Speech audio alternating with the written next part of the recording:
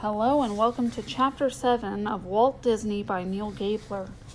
It was not much of a studio. Its primary assets were the Laughlets reel and the four musicians, a fairy tale animation that Walt valued at $3,000, and equipment that he valued at less than $1,500. He had intended to finance the operation with his own money, and whatever loans he could catch from his trainees. Ising pitched in $1,000, but he realized that he could raise more funds by incorporating, and he wound up giving Ising shares of the company rather than repaying him. Laugh-O-Gram was capitalized at $15,000, about half of which was cash and equipment, divided into 300 shares valued at $50 each. Walt took 70 and parceled out smaller numbers of shares to a few friends and to his young associates. Still, he had to secure the rest of the money, several $1,000s after the broker's substantial cut, to rent an office and studio, pay the staff, and buy supplies. The challenge was for someone so young, and with only the Laugh-O-Grams to his credit to attract investors. Walt Disney was certainly persuasive. Quite a salesman, Rudy Ising said. He was boyish, enthusiastic, and garrulous, and had a way of filling one with enthusiasm, too, as he described his plans, which he loved to do, as his nights with the Francises attested. He had to be persuasive, since the probable success of the enterprise for which he was soliciting funds, run by a young man with no managerial experience who employed younger men with even less experience, was by any measure a long shot. Roy contributed some money and kept contributing $30 here and there from his disability checks, but Walt Disney's real angel at Laugh-O-Gram was a well-connected Kansas City doctor named John V. Cowles. Walt had probably met Cowles through another flamboyant speculator, Walt's Uncle Robert, with whom Cowles was very likely associated in an oil refinery scheme for which the doctor himself was seeking investors at the time. Tall and heavy-set, with a thick shock of hair that turned snow white as he aged, and with a pronounced limp that was the result of a riding accident, possibly incurred during a brief stint at West Point, Cowles was both an ostentatious figure in Kansas City and a prominent one. He had been born there and had attended the University of Missouri and then the university's medical school. He returned home to build a lucrative practice as a surgeon/general practitioner. Thomas Pendergast, the head of the city's notorious Democratic political machine, and Harry Truman, later U.S. Senator and President, were among his patients and friends. His success was evident in his large office downtown above the Main Street Bank and in his palatial home on 34th Street. But it was not as a medical practitioner that John Cowles was primarily known in Kansas City. It was as a fixer. From his association with Pendergast, he knew people, and people knew he was politically connected, which is why they sought his help. He was also regarded highly for his financial acumen and even advised the First National Bank on investments. He was usually on the lookout for new investment schemes, which is no doubt how he hooked up with Robert Disney. Walt never said how he convinced Cowles to invest, though Uncle Robert's intercession probably helped, and Cowles' son claimed that his father could be very generous with supplicants. Dad was always helping people out. Those first months, the doctor provided $2,500 under his wife's signature. Realizing he did not have enough money to procrastinate, Walt moved quickly. He rented 2 small Spartan rooms on the top floor of the 2-story McConaughey building on 31st Street, just a few blocks from his old house on Bellefontaine. Within weeks, he had the Motion Picture News, a prominent film trade paper, announce his company's launch. They will produce Laugh-O-Gram animated cartoon comedies, which will be cartooned by Walter E. Disney, though the ad also claimed that he had been making films for the Newman Theater for 2 years, and that he had already completed 6 films, neither of which was true. That same month, he bought a new tripod, and in July, he took out his first advertisement in the news, promising a series of 12 films, presumably the fairy tales. At the same time he was hiring, Hugh Harman, Fred's brother, joined Walt as an animator, as did Walt's old trainee Rudy Ising, and 2 others. Carmen Maxwell, a junior college student who was hired when he saw the Laugh-O-Gram sign in the office window and applied for a job, and a young man named Laurie Take. William Red Leon, who had run the camera at the film ad company, became the camera operator at Laugh-O-Gram. An animator, Otto Walleman, joined them later. Walt also secured the services of a business manager, Adolf Kloper, and a salesman, Leslie Mace. A few months later, his old friend Walt Pfeiffer, who had continued his art training after high school at the Art Institute in Chicago before returning to Kansas City, became Laugh-O-Gram's scenario editor, which he admitted meant he subscribed to newspapers and scoured them for jokes. Disney had a staff, but he did not have a contract for his animations, of which there was only one at the time he placed his motion picture news ad. Though certain of success as he always was, Walt seemed unaware of the generally weak market for cartoons at the time. No one went to the movies to see animations, and distributors did not feel the need to pay premium prices for them. As the seating capacity of theaters grew during the theater-building boom of the late 1910s and early 1920s, and admission prices rose, cartoons were essentially add-ons meant to fill out a 2-hour program that typically included a feature film, a 1 or 2 reel live-action comedy, a newsreel and a serial, and less frequently a travelogue, a dramatic short, or even a live vaudeville performance.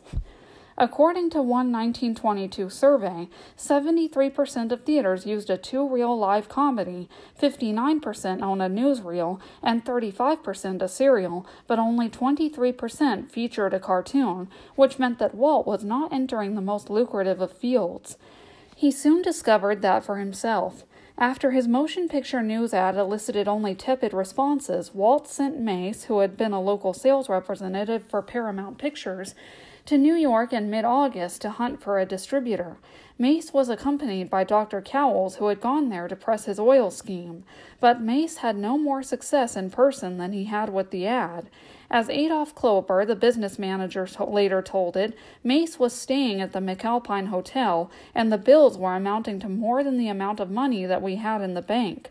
Walt had already ordered Mace home in defeat when apparently at the very last moment the sales manager concluded a deal with William R. Kelly, a representative of the Tennessee branch of Pictorial Clubs Incorporated, which distributed films primarily to church and school groups. It was not exactly a rescue. The Tennessee branch of Pictorial Clubs was every bit as inconsequential as it sounded, and the deal Mace made with them was as inconsequential as Pictorial itself. It was also one-sided. Though the contract called for $11,100 for 6 animations to be delivered by January 1st, 1924, it also stipulated that Pictorial need put down only $100 on signing, and that the remaining $11,000 was not due until that delivery date, almost 18 months away. This meant, in effect, that the company would be working for nothing with only the prospect of a payout. Mace, perhaps recognizing the corner into which he had painted the company, left Laugh-O-Gram almost immediately upon his return to Kansas City. Walt had to parlay that promise into the repayment of old debts and the generation of new funds. Upon the signing on September 16th, he immediately assigned the contract to Fred Schmeltz, the owner of a local hardware store, who had advanced Walt money and equipment to repay him, and in Schmeltz's capacity as trustee to repay the $2,500 that Laugh-O-Gram already owed Mrs. Cowles, as well as smaller sums the company owed as back pay to its employees. Early that September, even before the pictorial deal had been finalized, Walt had taken out ads in the Kansas City Journal and the Post, seeking another scenario writer. He advertised in both the men's and women's sections and girls with artistic ability for mounting pictures, cartooning. Now that he had a contract in hand, that November he also convinced iWorks to leave the film ad company and join him to do the lettering for the titles and some animation. In a sign of confidence, he grandly offered iWorks $50 a week. This was more of Walt's dizzy unreality. For all of his studying and experimenting, no one at Laugh-O-Gram really knew very much about animation, at least not enough for them to function as a studio. Our only study was the Lutz books, said Hugh Harmon, that plus Paul Terry's films. We used to get them at the Exchange through a girl who worked there, and then take scissors and clip out maybe 50 or 75 feet to scrutinize. We learned a lot from Terry. Similarly, Walt Pfeiffer said he would get a new Crazy Cat cartoon, bring it to the studio, and run it so that the animators could determine how the New York professionals did it. And it was not only animation technique that they lacked, but basic drawing skills as well. At one point, Walt even held an art class because, according to Rudy Ising, Walt had the idea that maybe we should learn to draw a little better. They were groping, learning as they went, improvising even their equipment. The camera stand was made of 4x4s with a plank laid on them and Walt's universal camera mounted above. A chain led from the camera to a crank. One turn of the crank meant one frame exposed in the camera. Characters were traced from model sheets to ensure consistency, but the sheets, which corresponded to full shot, medium shot, and close-up, also restricted flexibility. And though Walt used cells, it was not until the third cartoon that Ising suggested that they draw directly on the cell rather than paste drawings onto it. Yet the groping sometimes resulted in improvements. At the New York studios, the pegs that held the paper in place were at the top of the drawing board, away from the animators' hands. Walt put them at the bottom of the board so that animators could more easily flip the pages and see the action. There was one area, however, in which Walt Disney did not improvise. Realizing that if he could not yet challenge the New York animators in their drawing prowess, he could at least challenge them in their narrative deficiencies. He did what the New York animators almost never did. He wrote out his scenarios in scrupulous detail as if they were live-action scripts. His story for Cinderella began flash to close-up of one fat lady in hammock reading Eat and Grow Thin, another girl very skinny sitting in chair. They are eating out of it. Slim girl puts down book. She is cross-eyed. She begins talking to fat girl. Fat girl answers back. In the margins in blue pencil were the initials of the animators for each scene. D for Walt himself, H for Harmon, R for Ising, and U for iWorks. The pressure to finish quickly was intense. They had no money, but Walt did not allow the financial strains to subvert his other purpose, to forge a community to replace the family he had lost. Only one of the employees, Lori Tague, was married. The others, who had neither responsibilities nor romantic entanglements, formed an infantile gang of pranksters and hams. A friend who visited Walt's office at the time asked Walt if he was making any money. You smiled and said no, but you was having fun. Again, I thought, will he ever grow up? Walt Pfeiffer said that the group arrived at the office at 9 each morning and stayed until midnight. It was more fun than pay, he recalled. You didn't look at it as work. Adolf Klopper spoke of the happy spirit that existed, that we could still laugh and appreciate a good gag. I will remember, too, that we all had many belly laughs when discussing a story or material, and Walt would explode some wild gag to incorporate in the story. Sometimes they would head to the roof of the building and pose for the camera, or they would go to nearby Truist Lake and shoot footage of themselves. On weekends, the staff took out the universal camera and prowled the streets, looking for accidents. If they failed to find one, they would often stage one to shoot. On one occasion, thinking that the universal camera was not impressive-looking enough, they rigged 2 large cans to a box and then cruised pretending to film. People would come up and pose and say, "Where are you from?" Rudy Ising said, and we'd say, "New York." The fun was a compensation for and a release from the constant duress of scratching for money. The studio was a wonderful club, but Walt was a poor manager and, by his own admission, incautious with money. Of his father's frugality, Walt said, "I didn't inherit any of that thrift. It will take another $5,000 to put the place over," Red Leon, the cameraman, wrote his mother that October. "An additional $50,000 or $100,000 to put in a real production plant next spring. We originally capitalized only enough to get out 4 pictures of our series. Our 5th is nearly done."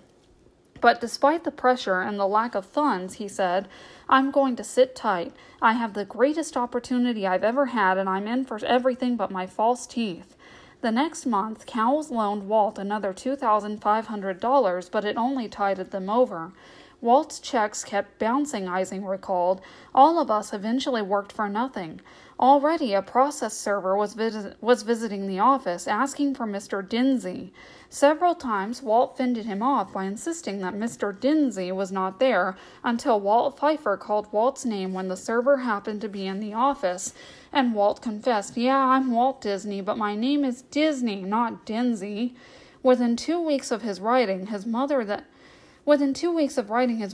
he was in for everything, Leon now wrote her that the company was worse than broke, $2,000 in debt and losing $4,000 more each week, and that he was going to try and sell his stock, loan the money to the company, and possibly quit and get me something more sure. Still, he said that they had been turning out some real pictures.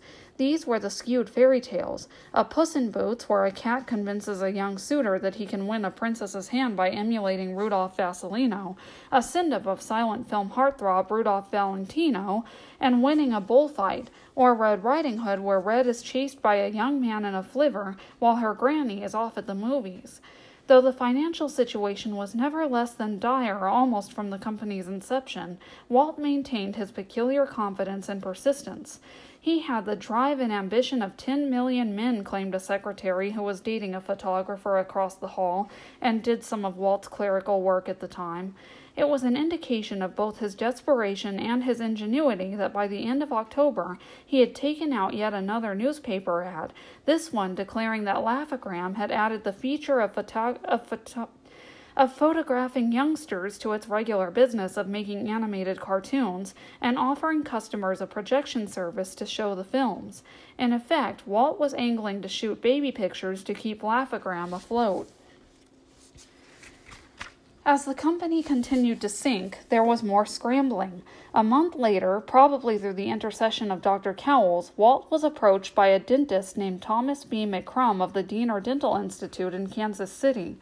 McCrum would receive grants of $500 from local merchants to finance educational films on dental hygiene, and he asked if Laugh-O-Gram might be interested in producing one, Tommy Tucker's Tooth, about two boys, Jimmy Jones, who did not take proper care of his teeth and was thus denied a job, and Tommy Tucker, who did exercise mental hygiene and won the job.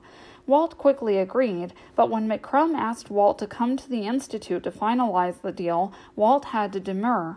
He had left his only pair of shoes at the shoemaker's and did not have the $1.50 he needed to retrieve them. McCrum, who lived just down the street from Walt, offered to pay the shoemaker and then pick Walt up to close the deal. Walt recruited the cast from local schools, including Benton, and shot during school hours once or twice weekly that December. The film included a brief animated section showing bacteria with pickaxes hacking away at teeth. Walt Disney, at each filming, knew exactly what he wanted us to do and how we were to do it, remembered John Records, who played Jimmy Jones. We all liked him immediately. Records told another interviewer that it was obvious Walt liked kids and knew how to handle them. At the end of the shooting, he brought them into the office where the animators were bent over their desks working on the fairy tales and rewarded the children with $5 or $10 bills. But the $50 or $60 Walt said he finally cleared from the film hardly provided a respite, especially when the Tennessee branch of Pictorial Clubs declared bankruptcy just months after concluding its deal with Laugh-O-Gram. The New York parent of Pictorial assumed the assets of its Tennessee outlet, but none of that company's debts, triggering a long process of Laugh-O-Gram trying to enforce a contract for which it had already done significant work, and toward which it had a substantial obligation. By early January 1923, with the economic pressure intensifying, Walt was being dunned by his landlord for failure to pay the office rent, and it was only through the largesse of Dr. Cowles again that the company eventually covered that debt, the light and telephone bills, and the salary still owed the departed Leslie Mace. Still, even with the loans from Cowles and from hardware store impresario Fred Schmeltz, the firm had nothing to spare. Cloper recalled leaving Cowles's office with Walt after picking up the payroll one Friday and seeing a dollar bill in the gutter. "I think we both made a grab for it," Cloper said, "but I got the dollar bill, and I held it up and I said, 'Walt, we're going to have lunch,' and we did, on the dollar bill." But Walt the go-getter still had not surrendered hopes for success. With no money in the offing from Pictorial or any other source, he presented a new scheme that February. He announced a series of shorts that would combine animated cartoons and spicy jokes. In truth, he had already done so with the Laughlets, and he simply hired a woman to detach them from the beginning of the fairy tales and re-edit them for distribution. That month, he began contacting New York distributors, among them Universal Pictures, even writing another prospective buyer in an obvious attempt at brinkmanship that Universal was considering the Laughlets. This campaign also proved fruitless. "We have looked at your product and think the animation is extremely good," H.A. Belshie, Universal's general manager, wrote Cloper on April 4th, "but we do not see how we can place it on our release program at the present time." Another distributor responded that "we do not believe we would have any trouble whatsoever placing your Laughlets with one of the better distributors on a percentage basis, but like all the nibbles, this one came to naught." With the Laughlets gambit having failed, Walt now hatched yet another plan of aesthetic bravado.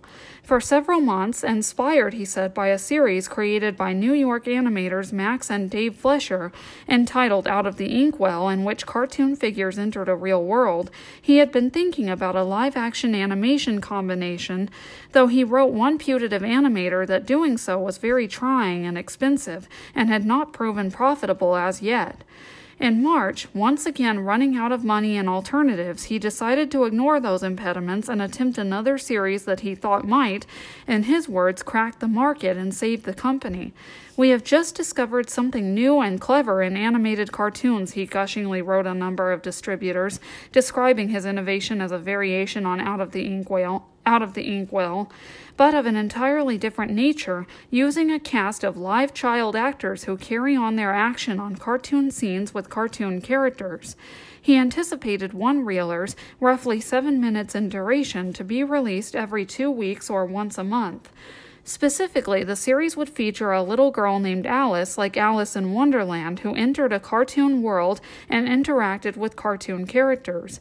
For the lead role, he chose a precocious blonde 4-year-old named Virginia Davis, a child actress whom he had seen in an advertisement made by the film ad company for Warnaker's bread.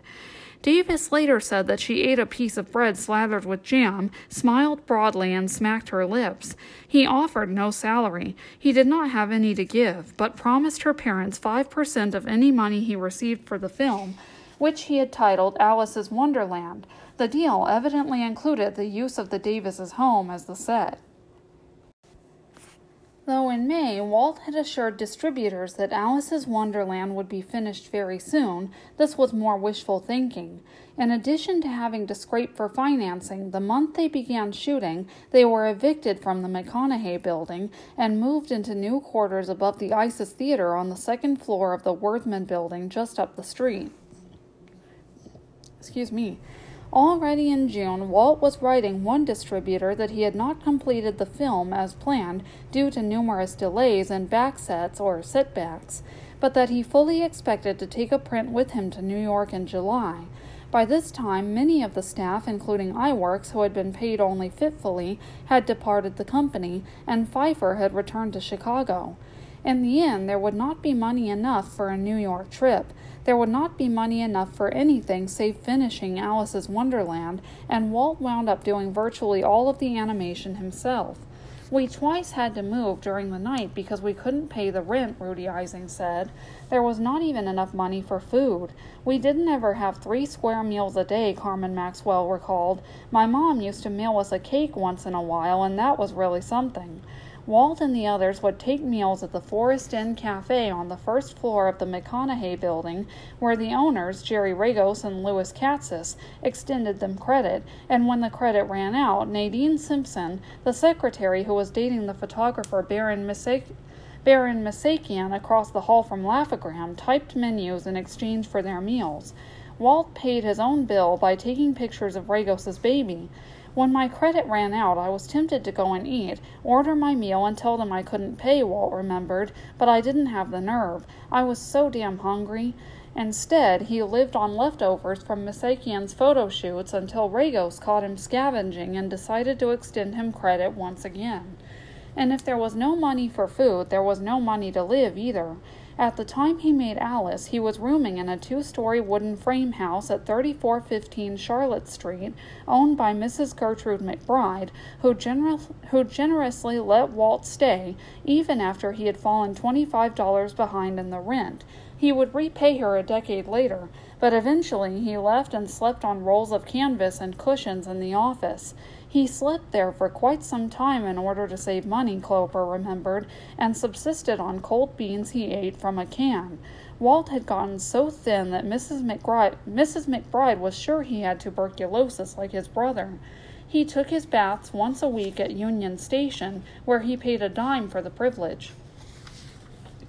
Without a staff or finances, Laugh-O-Gram was now a shell. It did not even own its one asset, Alice's Wonderland, because Fred Schmeltz, in advancing his periodic loans, including the rent at the Wortham building that July, had secured them with a chattel mortgage on virtually all Laugh-O-Gram's equipment and products, among which was the new cartoon.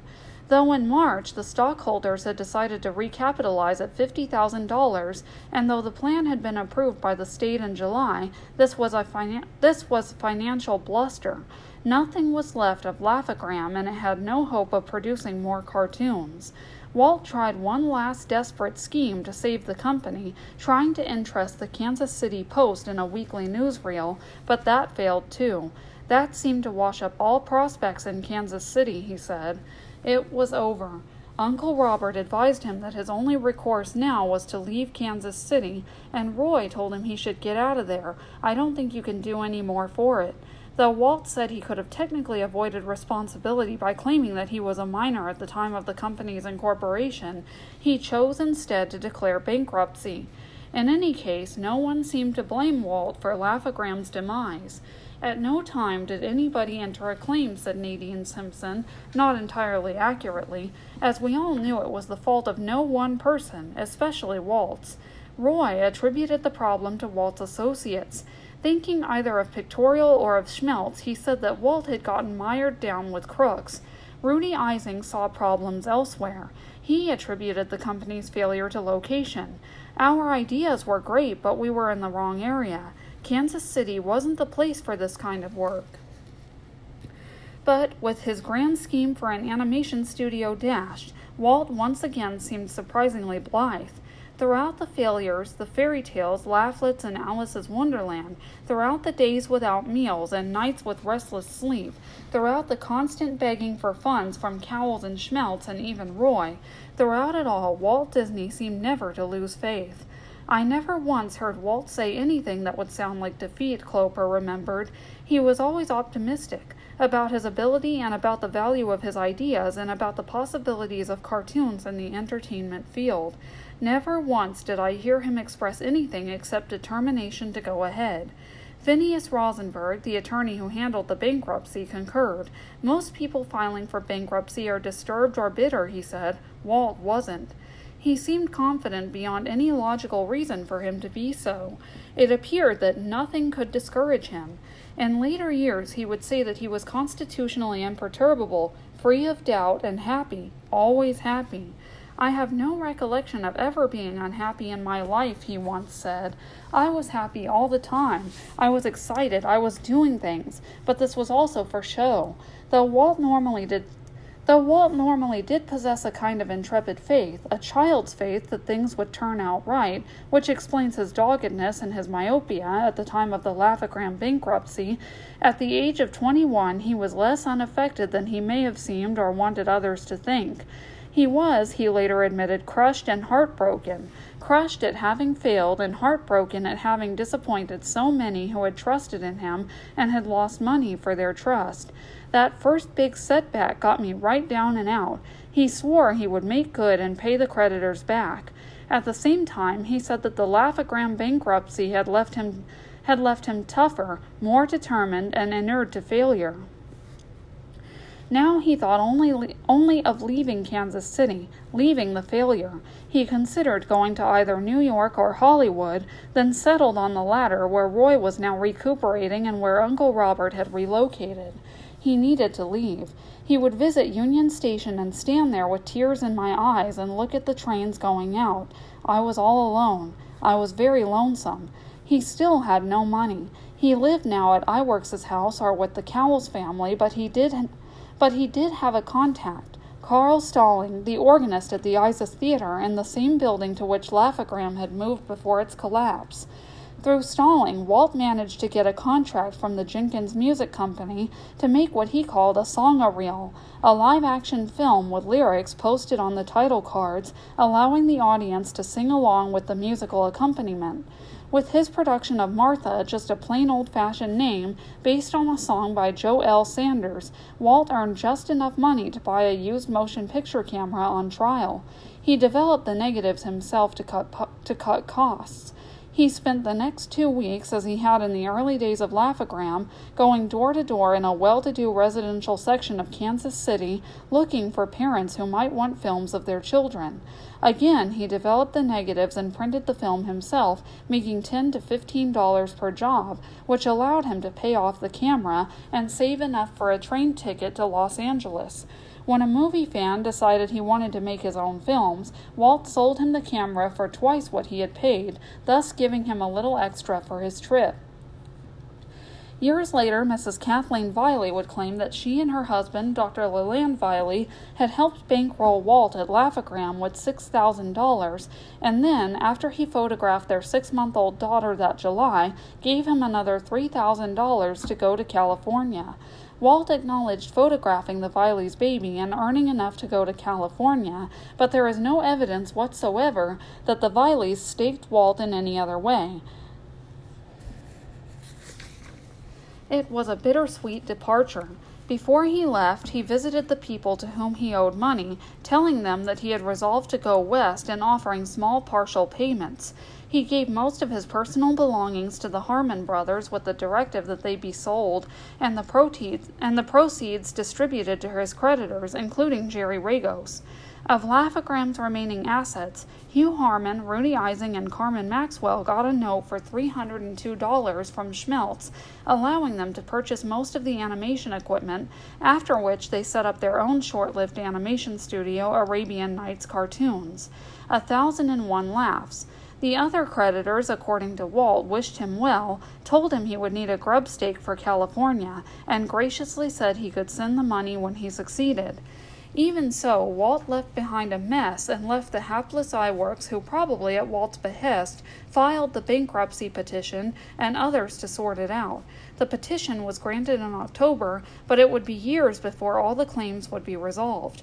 Years during which Pictorial was finally successfully pressured for the remaining $11,000 on its contract, plus an additional $1,000 years during which Schmelz's priority from his chattel mortgage would be challenged, and years during which the court would approve a settlement of roughly 45 cents on the dollar. He spent his last night in Kansas City having dinner with Edna Francis and complaining about his business misfortunes. The next day, the mother of Louise Rast, his brother Herbert's wife, prepared 3 bags of meals for him to eat on the train trip west and loaned Walt a suit of her son's clothes. He did not have a suit of his own, only a pair of loud, threadbare black and white checked trousers, a checkered jacket, a gabardine raincoat, and an old brown cardigan. His suitcase was frayed cardboard, half of which was packed not with clothes but with animation equipment, and his only extravagance was a $5 pair of walkover shoes he had bought with the money from the sale of the camera. He was driven to Union Station by a friend of Louise's brother, a man whose main boast in life, according to William Rast, would later be, "I took Walt Disney to the station when he went to Hollywood." There was, Walt said, no one to see him off, though Rudy Eisinger later recalled that he and some of the other Laugh-O-Gram veterans were on the platform filming his departure. Of Kansas City, where Walt had lived for 10 of his nearly 22 years, he said he learned there what it meant to shift for myself, to take advantage of opportunity, and the thing which every American kid must learn, to take the hard knocks with the good breaks. Kansas City had provided a tough lesson for an essentially carefree young man, but he was leaving with his hope intact. It was a big day, the day I got on that Santa Fe, California Limited, he remembered. He was free and happy, and he remembered another feeling, too, a more powerful feeling, as if he were lit up inside by incandescent lights. Bruised by disappointment in Kansas City, Walt Disney was now heading toward what he was certain, even now, would be success. The go-getter was heading to Hollywood. Stay tuned for next week's installment.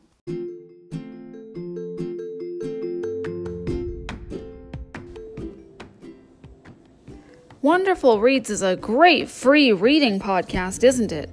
If you agree, you can support the podcast by sharing it with friends and family, posting about it on social media, joining our Facebook group, and purchasing Sierra Spencer's books. To join our Facebook group, go to https://www.facebook.com/groups/901207078001/. That's https://www.facebook.com/groups/90120700457801. If you would like to purchase our current book, go to https://www.amazon.com/thoughts-horizon-collection-sierra.